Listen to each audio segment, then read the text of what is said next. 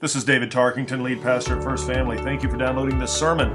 For more information about our church, go to firstfam.org or check out my blog at davidtarkington.com. Matthew 16, verse 1. Jesus has just fed a bunch of people, and here we continue in the story.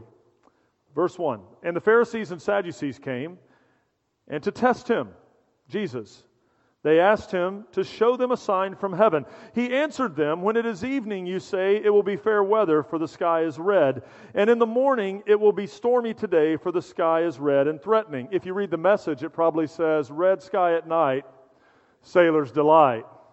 Just kidding. Play along with me. You didn't know that was in the Bible, did you? That's where that comes from. He knows that. So he says, you guys know how to interpret the appearance of the sky, but you cannot interpret the signs of the times. An evil and adulterous generation seeks for a sign, but no sign will be given to it except the sign of Jonah. So he left them and departed. When the disciples reached the other side, they had forgotten to bring the bread, or any bread. And Jesus said to them, watch and beware of the leaven of the Pharisees and Sadducees. And they began discussing it among themselves, saying, we brought no bread. But Jesus, aware of this, said, oh, you of little faith, why are you discussing among yourselves the fact that you have no bread? Do you not yet perceive? Do you not remember the 5 loaves or the 5,000, and how many baskets you gathered? Or the 7 loaves for the 4,000, and how many baskets you gathered? How is it that you fail to understand that I did not speak about the bread? Beware of the leaven of the Pharisees and Sadducees. And then they understood that he did not tell them to beware the leaven of bread, but of the teaching of the Pharisees and Sadducees. There's an old phrase that's been around since the time of the ancient Greeks, and it has become kind of a mantra of sort for nations and foreign policy. And it is this: the enemy of my enemy is my friend. And we've seen that played out in politics and in nation building and wars throughout centuries. In fact, at the beginning of the onset of World War II, really prior to World War II kind of jumping off, but Hitler was already in leadership and in control of Nazi Germany. There was a time when the Soviet Union were more or less allies with Nazi Germany. It didn't last long, but they were allies with Nazi Germany. And that seems odd for those of us that, at least know the history and have seen the pictures of the big three of Stalin and Roosevelt and Churchill.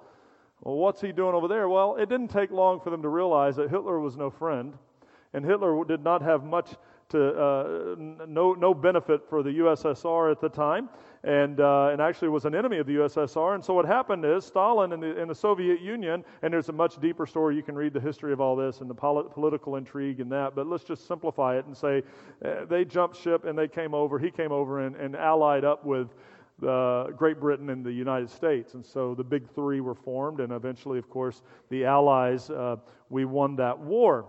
But when the war ended, when World War II ended, and VE Day and VJ Day and all of that had taken place, it did not take long, probably about until noon, that we discovered that we were in another war. It was not as hot war, it was a cold war. And all of a sudden, this ally, the Soviet Union, became an enemy, or was an enemy maybe all along. But nevertheless, the enemy of my enemy is my friend. And as long as Nazi Germany was the target, that Soviet Union and the U.S. and Great Britain worked together. But once that common enemy disappeared, well, you kind of turned on each other at that point. And many of you, as I did, grew up in an era where the Cold War was how things were just known to be. It was normative for us. Well, to get away from the political illustration and the military illustration, just recognize that this partnership between enemies is not just relegated to military and nations. It also happens in the world of religion. And at the time of Jesus, in his day, in the Jewish world of Israel, you got to remember that Israel was an occupied nation. The Roman Empire, the Caesar was the king, and the Roman military was the military of the area. The Roman government controlled the economy of the area. The religious aspect, they allowed the Jews to keep their religion, and mainly just so they didn't have to send more soldiers over. And so the Jewish religious machinery of the day was represented by two groups, two factions. And these two factions were not really enemies, so to speak, because they claimed to worship the same God, but we'll call them frenemies maybe. They weren't really that close. And they had differing beliefs, and in synagogues and in political areas and in public areas, they would often be at each other because debate would happen all the time anyway. But they were not necessarily friends. And so these two groups were represented, the Sadducees and the Pharisees, and together they represented the Sanhedrin. Now, you may not be into all of that history of that, but it matters. It comes back up during the Christmas story. Obviously, you see the Sanhedrin, or the Easter, the crucifixion. You see the Sanhedrin there as well. And so you have this ruling council for the Jews, and they oversaw the religious lives of Israel, of the Israelites, while the Roman government kind of oversaw everything else. And yet, here's what I want us to kind of get, if we can kind of thrust ourselves back 2,000 years ago in a culture none of us live in, which is going to be very hard. And you have to find something comparative to kind of understand what's going on. We look at it through a lens from the 21st century of evangelical or Baptist church, American Christianity. We look back and go, well, they're Sadducees and Pharisees. They're basically the same thing, right? Well, we would say that maybe, but the Jews of the day in Israel would be appalled that you would declare that these two groups were the same type of people. Here's a good example. In our nation today, I don't know if you're aware of this, but we have two predominant political parties. You may or may not be aware of this. And in our nation today, with these two predominant political parties, now this is kind of touchy right now. Some of you are going, where's he going with this? Because once this starts happening, this is how churches grow, through division. So in our nation today, we have these two predominant political parties who have self-identified themselves as polar opposites of the other one. That's fair to say, right? They picked opposite colors. They picked animals. They have different leaders. And they have different platforms, and they have different philosophies. And while there's a lot of merging in the middle, on the extremes, they're pretty far away from each other. And so it would be like us, what we're saying, hey, the Sadducees and the Pharisees, they're basically the same. That's kind of how the world sees the American political system. Now, I've been to Europe a few times. I've talked to some folks that live there. I got some missionary friends that live there, and it's interesting to get a perspective on that. I'm not saying try, just a different perspective. And here's a conversation I had with somebody. They said, in America, you guys think your political ideology is so far apart. You got your conservatives and your liberals, and never shall the twain meet. He said, but from our perspective over here on this side of the pond, there's no difference between your conservatives and your liberals. They're the same people. Now, to somebody embedded in the political worldview of the American lifestyle, whether that means you can't get off Facebook and you comment on everything, or you just have a view, that is appalling to some. How dare they say we're the same? But from a global perspective, here's what they say. They said, from a global perspective, when we see conservative, we see Ceausescu, we see communist dictator, we see Castro. We see, from that version, extremism. You disagree, you're put to death. Extreme liberalism, we see Sweden, Netherlands. Some of the Norwegian nations that have, euthanasia and all these things. It's no big, so it's like way over here. And so in America, when we look at you guys compared to what we live with in the rest of the world, it looks like you guys are like right here. Now, that's just hard for most Americans to even grasp. Some of you will walk away mad at that and hear nothing else I say. My word is, get over that. There's much more to the message. That's just an illustration. My point is, as we look back through the lens of history, we go, Sadducees, Pharisees, same thing, right? And to first century Jew, they're going, are you kidding me? Same thing? No way. The fact these guys are in the same room and can have coffee is a miracle. They're polar opposites. We have a hard time grasping that, but they were very different in that world at that time, in that culture. Here's a little breakdown on that, just to kind of, so we can figure out where they fit. If you see the Sanhedrin kind of like, a religious congress, or maybe the Senate and House or something like that, and you see the Pharisees and the Sadducees as different parties that rarely will cross the aisle, maybe it'll help you understand the division that's there. And so the Pharisees would be considered the ultra-conservative, to the point of legalism. They held to strict observance of the law, but what they did in failure is they elevated the traditions of man as equal to or super over the law, where the law would be subservient to that.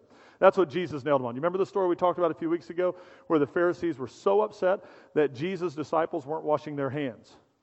Remember that? So that's talking about, making a mountain out of a molehill and missing the point. That's what they did. And they were so focused on these rules for everybody.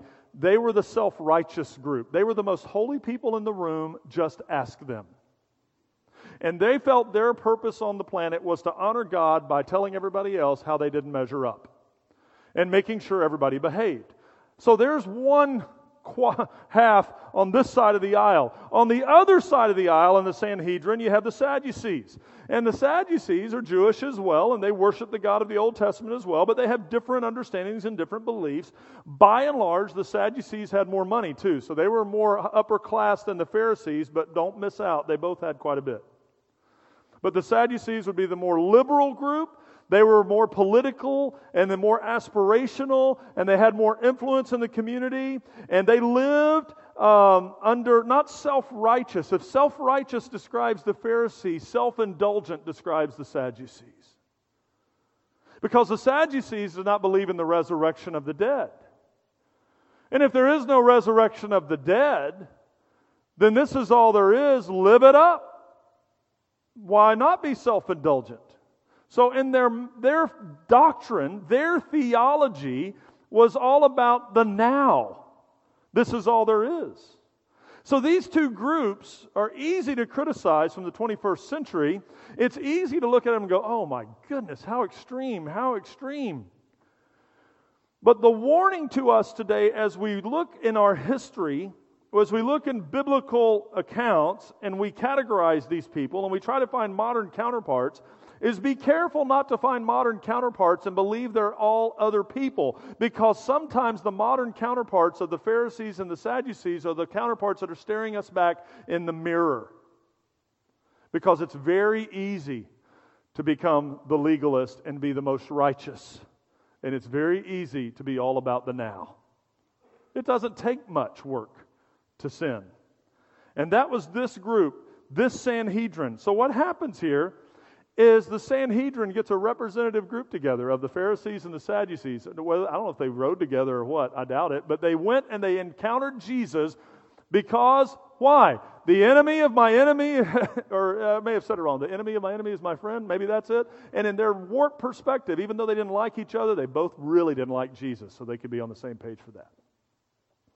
So they would cross the aisle and lock arms and sing, God bless Israel, and then they would go encounter Jesus. Amazing that these two religious groups that were focused on serving God, when they encountered Him, were opposed to Him. When He was right in their face, they were opposed to Him.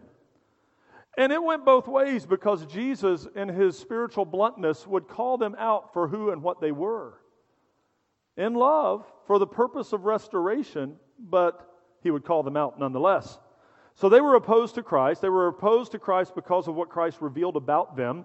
And when He criticized them, He criticized them for their self-righteousness and their self-indulgence. So they come to Him, serving God, with a question. And the Scripture says they came asking for a sign. Now, Jesus is never, as we see in Scripture, and by the way, not every Pharisee, gets ignored like this, because Nicodemus would have been categorized as that. And when Nicodemus had an honest question, what did Jesus do? He answered honestly and gave him the time and gave him the truth. But when the questions are asked that are not really questions but are just setups for traps, Jesus has no time for that. Empty debates that just run in circular motion here. That's what's happening. And they said, we need a sign from you. And Jesus, in His blunt, let me just get to the point, let me just tell you what it is, looks to them and says, evil and adulterous generation seeks for a sign. They always have, they always will. And there is no sign except the sign of Jonah. That's pretty clear. He's like, I ain't giving you a sign. We've already given you a sign. The sign goes all the way back to the Old Testament. That's kind of like the Christian today who says, man, I just want to find God's will for my life. I just want to, like it's some kind of Indiana Jones crusade, right? I want to find His will for my life. I just need a sign from God. And it's as if God is saying, I've already given you a sign. Every sign you need, already given it to you. No new signs, no New Testaments, no added books, nobody. I don't care what the guys on your front doorstep say. There's not an additional testament to the Word of God. This is it. Full and complete. And here's your sign. There's Joe Engvall, the great theologian. Here's your sign, right? Or Bill Engvall. Yeah, Bill Engvall. There it is. And that's what he says to him. He says, I'm not going to give you another sign. You've already got the sign of Jonah. What does that sign from Jonah mean? It means this. He said, remember Jonah? Jonah was swallowed by a big fish. Jonah, at one point, did not want to do what God wanted him to do. So the fish swallows him up, and he's in the fish for 3 days, and he is then out of the fish, and he goes and he follows what God told him to do. Now, the rest of the story gets really weird. It's one of the oddest books in the Old Testament, but what Jesus does in this statement affirms the reality that the Jonah fish story is not a fairy tale. And he says, Jonah was in the fish for 3 days. I'm going to be in the ground for 3 days. Just like Jonah went to an evil and adulterous generation that does not deserve God, so too have I come to an evil and adulterous generation that does not deserve God. I will die, I will rise again. That's the fullness of the gospel. And then he looks at the Pharisees and Sadducees and says, there you go, and he walks away. That's it. I mean, you can spend like a month on that whole Jonah thing, but I just want you, that's it. He left. It's an interesting interaction, but let me just get to this next section, because there are sections in Scripture that there are verses that are part of my favorite verses of Scripture. There are verses that are life verses, people pick, and this is my life verse. I like all of them, so I'll just pick all of them. But, some people like one. And then there are passages you read in Scripture, and you're going, I like this. Why do I like this? Because I connect with these guys in this story. It's not me putting myself in the story. It's not that. I'm not elevating myself. It's just that I read this story about the disciples, and I'm going, these are the disciples chosen by God, empowered by the Holy Spirit, that day of Pentecost, and they went to jail, and they turned the world upside down. They were martyred for their faith. That's these guys. But at this point, I'm going, they're a whole lot like me. Because at this point, they don't look real smart. That's what I'm looking at. I'm going, I get it. And this passage, now, the end of John's gospel says, if everything Jesus did, if all the miracles he did, if everything he said were written down, there's not enough ink on the planet, not enough paper on the planet, there's not enough books to put them in. Which makes me wonder, of all those incredible stories, why this one gets in the Bible. Why this one? Because it seems like filler. It seems like some random story about just Jesus and the disciples talking about food. Let's look at it one more time here, because this is important. He pulls them aside. They go to the other side of the lake, perhaps. They're always getting in boats, it seems like. And something begins to happen in this conversation. Let me ask you it this way.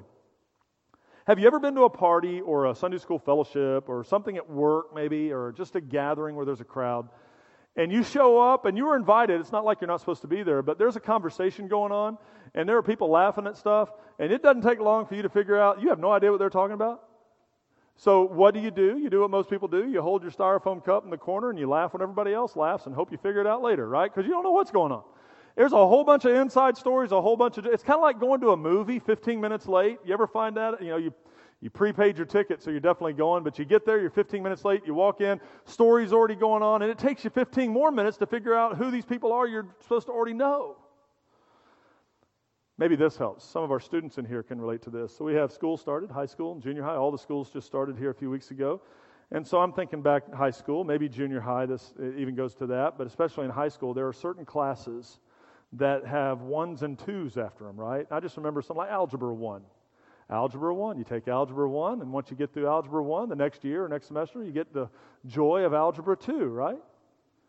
And so this happens sometimes in school, so maybe some of our students can relate. You take one of those classes, and this is not a shot against all the teachers we have here, because we're talking about all those other teachers. Let's make sure you got this. So you got Algebra 1, or super hard class 1, whatever it is.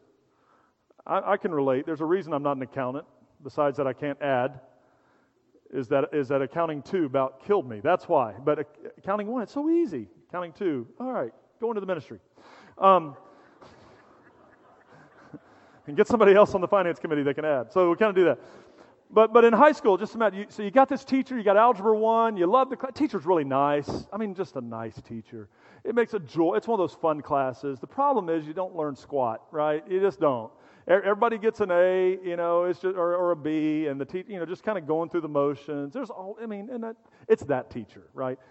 So then you sign up for the next year, and you get the second half of this math deal, and you get a really good teacher. And I mean a teacher who's like going to prepare you for the rest of your life teacher.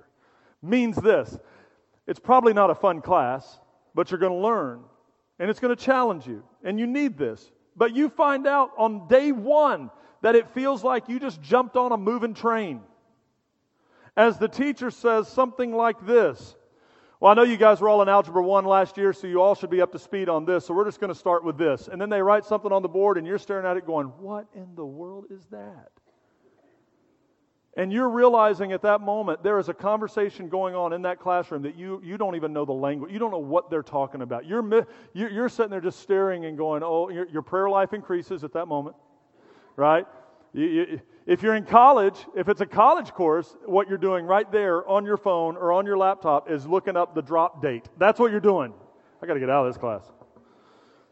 And I used to feel sorry for students that find themselves in those situations, but we don't anymore. Thanks to YouTube and Google, you can catch up and it's on you. So you look at that and you go, I don't know what's happening.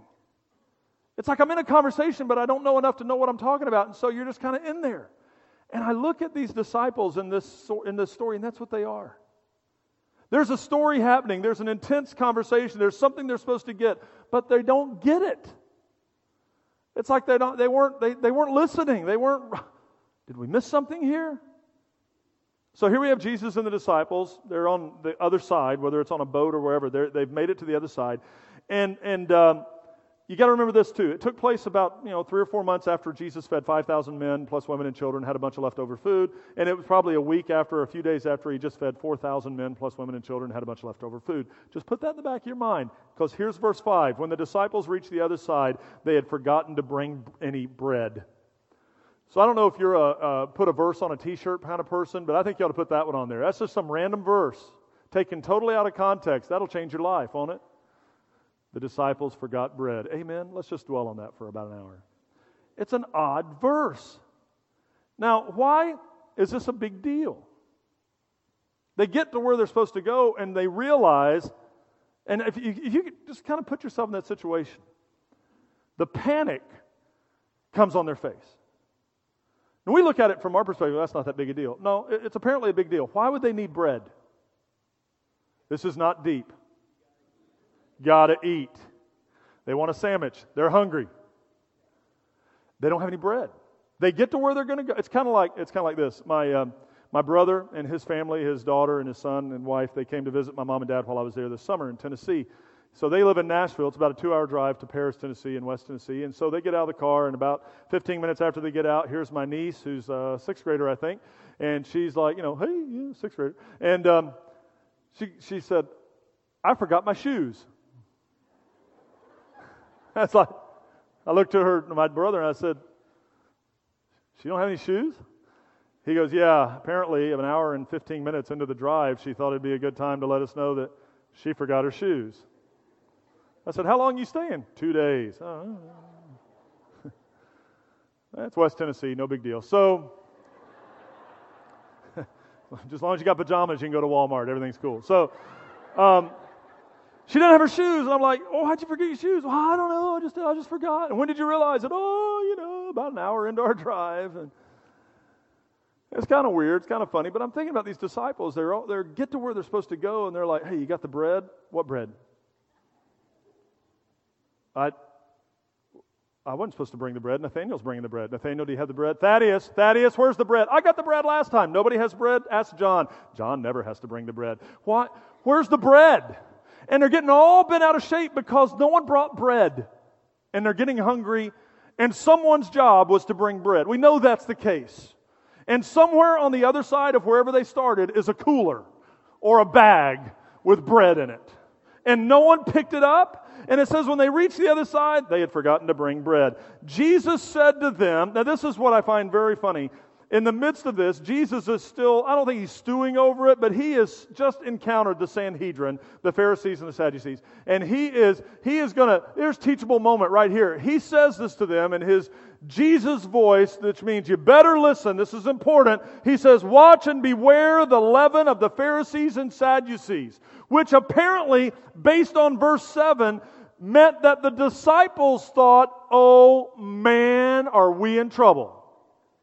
Because their verse says, they began discussing it among themselves, saying, we brought no bread. We brought no bread. If you can kind of think about those 12 guys sitting there, they're worried, they're concerned, and Jesus randomly says, beware the leaven of the Pharisees and Sadducees. And you know one of the disciples went, he knows. He knows we ain't got no bread. He knows it. He knows I was supposed to bring it. We are in so much trouble. Don't say anything. Maybe he knows. Why would he say that about leaven? And all they can think about is the bread. All they could think about is the bread. They didn't get it. Jesus wasn't talking about bread. Beware the leaven. And it became probably really quiet at that moment, and they're kind of mumbling over here to the side.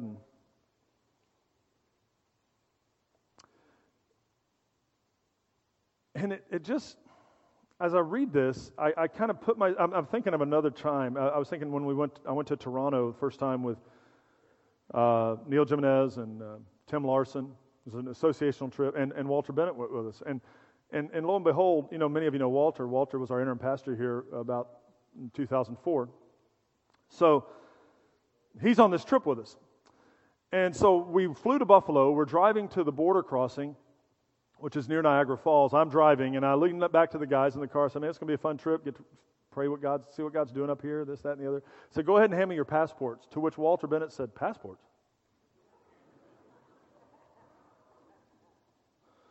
Yeah, passports. He said, they didn't need a passport. Last time I came through, I just drove over. I said, when was that? 88? Yeah, there was this little thing called 9/11. Changed a whole bunch of rules. You need your passport. Did you not get the email? Yeah, I don't think I read it. Yeah. Anyway, he got in. I don't know how. He's still there. We never got him out. No, we got him out. He got out too. It just felt sorry for us. Just let him out. Just come on. But we've never let him live that down, by the way. But I think about it kind of like that moment in the car as I'm pulling up to the guy in the border security booth. And I'm thinking, what do I say to this guy? I can't lie. I can't fake it. He doesn't have one, but here's his driver's license. That's good enough. Go through. How in the world did that happen? And I think about the disciples. They're sitting there going, oh, he knows. And of course Jesus knows. And of course he hears what they're talking about. And so they're saying, oh, we don't have any bread, and he knows we don't have any bread. In verse 8, Jesus says this, aware of this. I love that, like he's never unaware. Or he says, oh, you of little faith, what are you discussing among yourselves? Why are you discussing among yourselves the fact that you have no bread? Now, I love this. Jesus, the logical. I call this sermon the clarifying. He's clarifying a bunch of stuff. But here's the logical thing right here. Verse 9, do you not perceive? Don't you remember the 5 loaves for the 5,000? How many baskets did you get? I love the question and answer. You remember back in the spring, guys? Yeah, I remember Jesus. Remember there were 5,000 men plus women and children? Yeah, we were there. Remember when you went and gathered the food and then I blessed it and you ended up feeding 5,000 people out of just a little bit of bread and fish? Yeah. How many baskets did you have left over? 12. Cool. Do you remember last week? Next verse. There were 4,000 men. There were some women and children. I think we had 7 loaves? 7 loaves at the time? Yeah, 7 loaves. Yeah. We fed everybody, right? Yeah. How many did you have left over? 7 baskets full. Verse 11. How is it then? Knowing this, how is it that you fail to understand that I did not speak about bread? Beware the leaven of the Pharisees and Sadducees. It's as if Jesus is saying, if I wanted bread, I can make bread. I have no issue with bread. Every time bread has been needed, bread has been available. In the Old Testament, we made it come out of the sky. In the New Testament, I blessed it and fed 5,000, 10,000, 4,000, 8,000. We have bread. And you're sitting over here worried about the bread committee that didn't fulfill their job. Beware the leaven. of the Pharisees and the Sadducees. Now, what is leaven? Leaven is yeast. It's like a yeast, just a little bit. Just put a little bit of leaven in the bread, and it'll turn your pizza dough into a biscuit, right? It'll change everything. A little bit of leaven kneaded into it will infect the dough so that it rises and looks differently. And when it comes to bread, a little leaven maybe isn't always a bad thing. But when it comes to life, in this illustration, Jesus is illustrating a dire issue that the church must realize. Self-righteousness and self-indulgence. Remember the Pharisees and the Sadducees? Self-righteousness and self-indulgence. In other words, thinking of yourself too highly or focused only on pleasing yourself are leaven.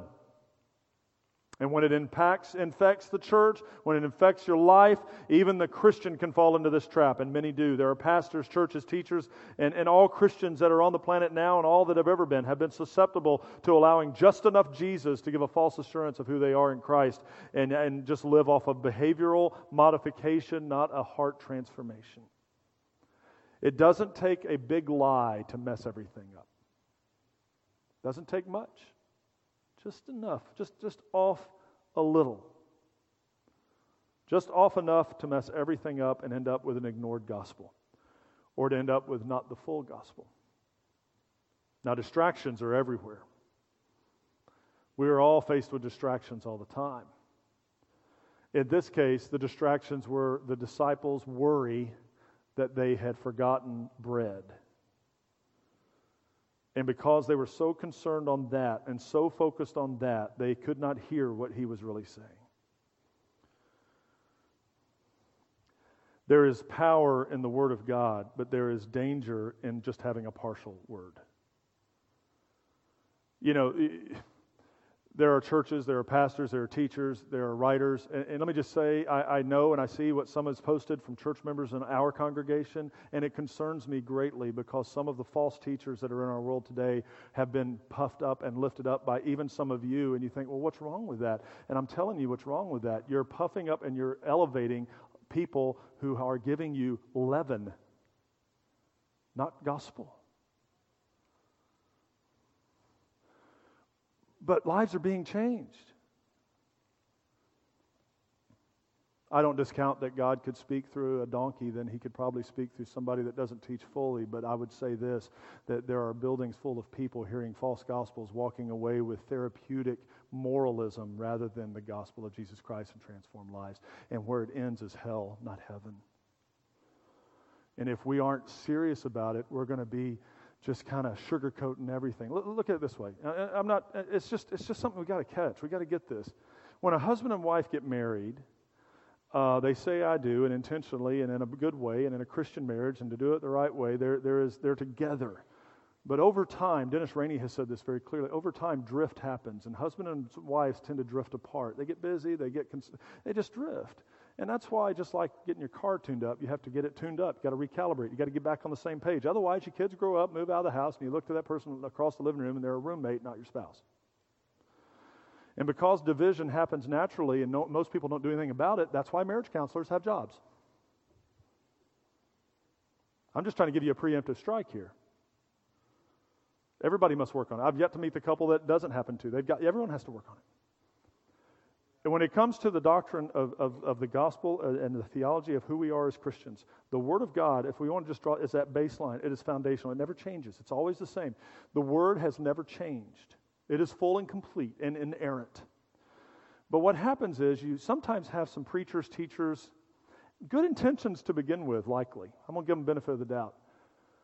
But just enough moralistic deism seeps in, and they're not very far off from the gospel. It's just a tiny little bit. Like, here's the gospel, and here's that angle going up, just a little bit. But over time, the deeper you get, the further away you get from it. And you end up here with this feel-good religion or legalistic religion. You end up with you're either a Sadducee or a Pharisee. Just enough Jesus to make you feel good. Not enough Jesus to do you any good. And that's what we've got. And our family joined our church this morning. There's a ton of great churches around, by the way, so we're not the only one. I want to make sure that's very clear. But this family said, man, we just moved up here. We've been visiting about 10, 15 different churches over the last couple months. I said, there's about a church on every 20 yards. You'll probably find another one. They're all over the place. And he said, and today, he said, it became very clear. A lot of these places we were going, it felt good, music was great, people were friendly, but there always seemed like there was something missing. Not in all of them, but in some of them. And he said, I think that the something missing was there was a little too much leaven in some of that dough. And here's Christ's warning. Be careful of the leaven of the false teachers who have just enough to mess you up. Good intentions are not enough. Oh, you of little faith, why are you talking about bread? That really convicts me because I'm thinking, man, I've been in church my whole life. How many mission hours have been wasted on conversations about bread? Fill in the blank what the bread is of the day. The things that don't matter in comparison to the gospel. Our calling is from God to see the eternal, not just the temporal. This only occurs when we're walking with Christ, when we have the mind of Christ, when we see how Christ sees. And I will confess that I do not always see the way God sees. That I am not always walking with Christ like I should be. And if I'm confessing that, I bet there's at least two other in the room probably same way. That we have good intentions, but sometimes we just we just get going and we forget. Oh, we forget. And we debate bread. And we seek for signs that aren't going to be given. And then, after all that discouragement, I find this verse at the end of that section in chapter 16 that really made me feel good. And it wasn't about feeling good. It just gave me confidence. It gives me hope.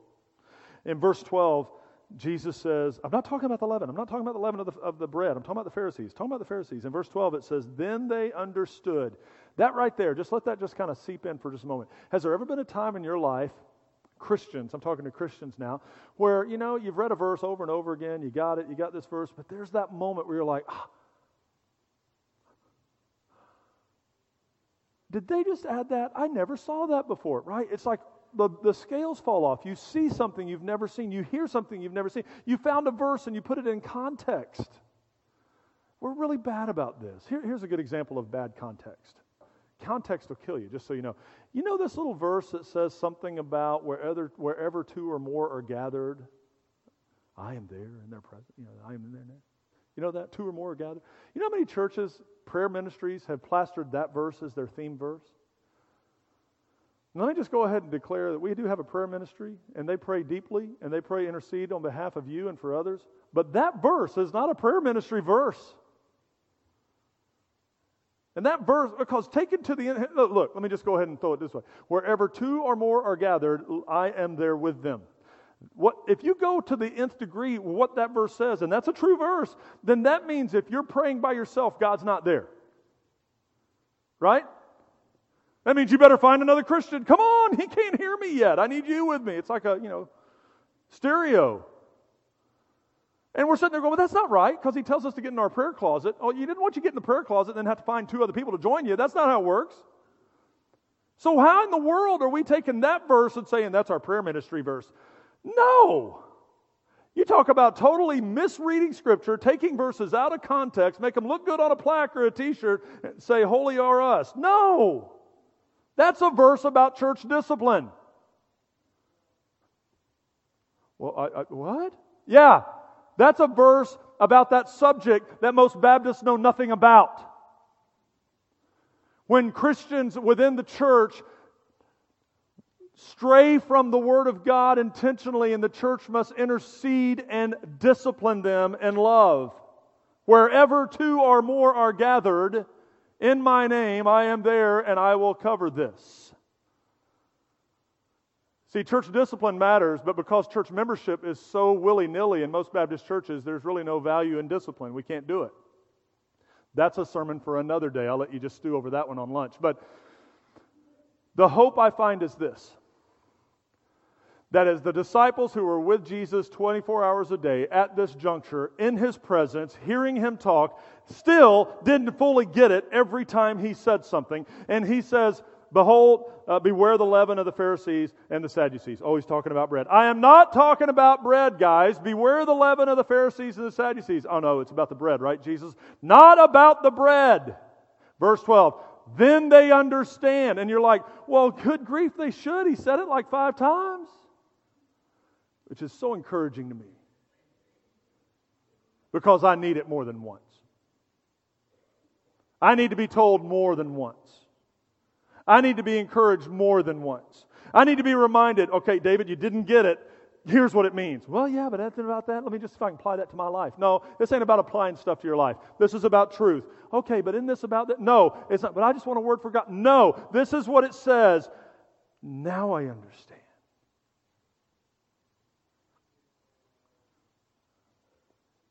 Then they understood. My prayer for our church, my prayer for you today is this.